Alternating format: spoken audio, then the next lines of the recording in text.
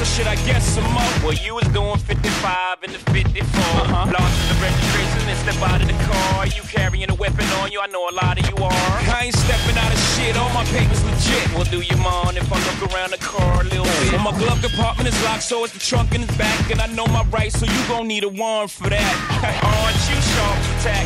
You some type of law or something, somebody important or something. I ain't passed the ball, but I know a little bit enough that you wanna legally search my shit. Well, we'll see how smart you are when the K9 comes. Welcome to Reasonable Doubts, episode 91. Thrilled to be with you guys today. I'm Hillsdale's most trusted and beloved lawyer.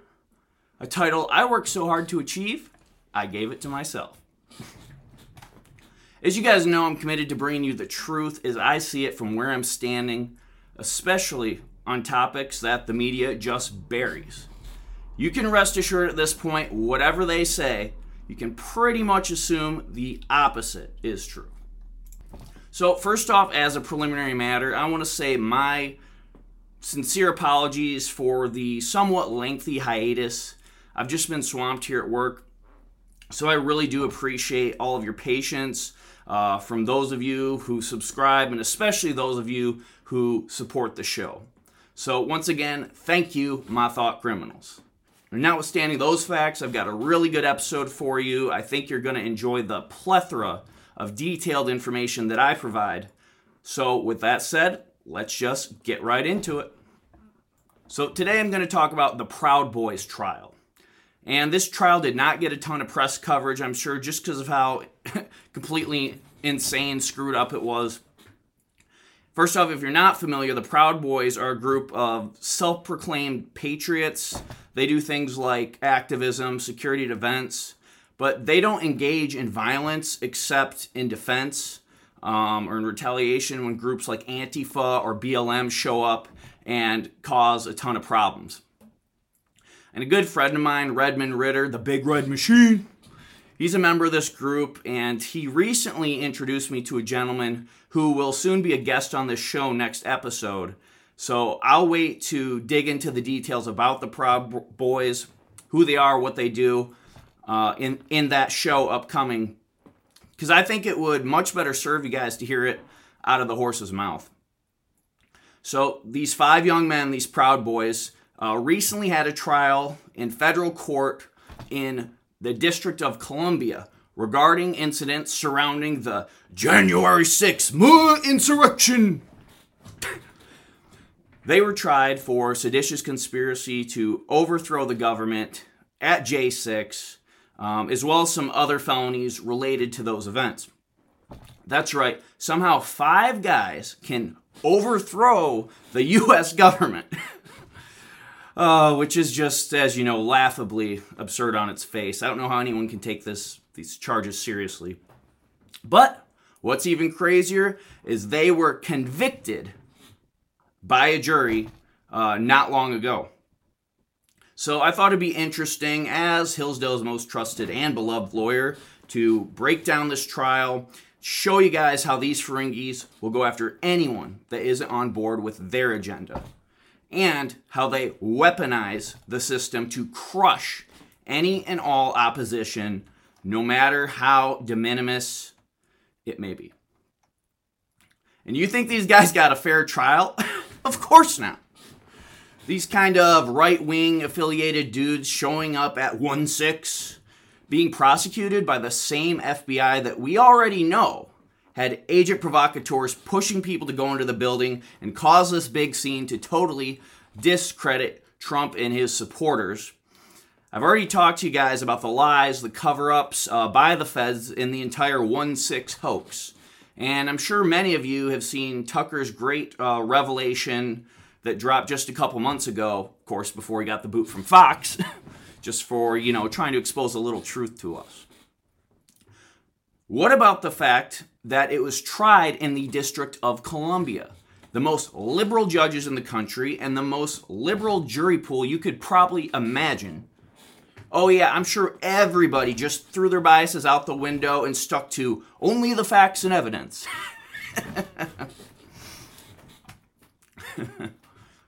So, the charge, conspiracy to overthrow the government. So what is a conspiracy? A conspiracy is an agreement by two or more persons to commit a crime that they are able to commit, in which at least one of those who embraced the agreement took at least one step in furtherance thereof. Why do prosecutors love conspiracy cases? Because they're so damn easy to prove. Every modern definition of crime includes an element of harm. Since conspiracy is essentially a thought crime, the prosecutor doesn't have to prove the element of harm. So let's just be clear. Conspiracy is not the crime of attempt. Attempt requires the defendants come just one material step short of completion. Attempt often does cause harm. Let's see, attempted murder, in which the victim is shot by the defendant but survives, would be a great example. Conspiracy is different because if the so-called conspiracy does not succeed, then, of course, there is no harm. Obviously, in this case, the conspiracy of five guys overthrowing the government could not have succeeded. Okay. Clarence Darrow, he's one of the greatest trial lawyers in American history. He put it this way nearly 100 years ago in the Debs case. He said, if there are still any citizens interested in protecting human liberty, let them study the conspiracy laws of the United States. They have grown apace in the last 40 years until today, no one's liberty is safe. The conspiracy laws magnify misdemeanors into serious felonies. And you're going to see that's what's happening here. And Mr. Darrow used an example. If a boy should steal a dime, a small fine would cover the offense. He could not be sent to the penitentiary. But if two boys, by agreement, steal a dime, then both of them could be sent to the penitentiary as conspirators. So he's showing how conspiracy amplifies crimes, and it's so much easier to prove. So this charge in itself, of course, is total bullshit. It's overtly political. But that, my friends, is just the tip of the iceberg. The entire way the case was prosecuted was completely heinous, depriving the defendants of due process and a fair trial. So how was the case set up? Prosecutors collected over 500,000 text messages from the Proud Boys in a fishing expedition. These texts were before 1/6.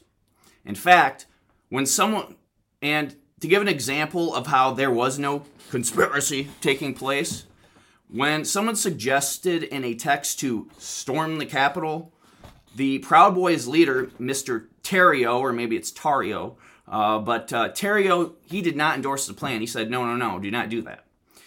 Even prosecutors admitted this fact and that the protest was spontaneous.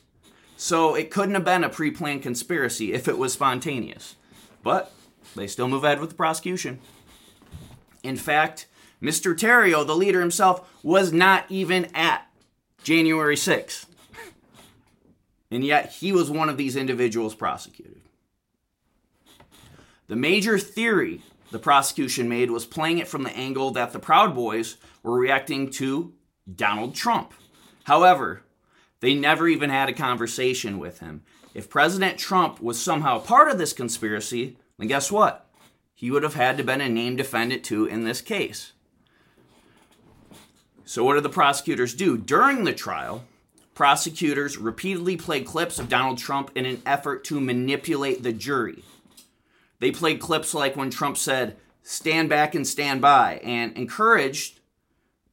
when he encouraged supporters to come to January 6th with things like, "It will be wild." Of course, neither one of these sound like a call to violence. We all know that's not what he was suggesting individuals do. Trump, he likes to talk like a salesman. You might call it mere puffery. He's just trying to get people riled up and excited. But using this was a great way to prejudice and manipulate these jurors.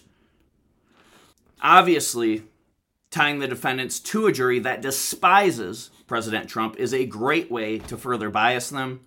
One juror even admitted afterward, when asked why he voted to convict, that Trump's remarks were part of it. Trump has nothing to do with this case. His remarks somehow get these guys convicted of federal crimes. The jury in this case was instructed by the judge that seditious conspiracy didn't merely mean to overthrow the government through force. It had a much broader meaning of interfering with the government by use of force. The judge ruled that jurors could convict on conspiracy even if they found there was no plan to disrupt the certification of the election, but merely an unspoken agreement to do so. An unspoken agreement. A thought crime. If you think that wasn't enough, 6 of the jurors on this case actually participated in left-wing protests. You think they were going to be fair?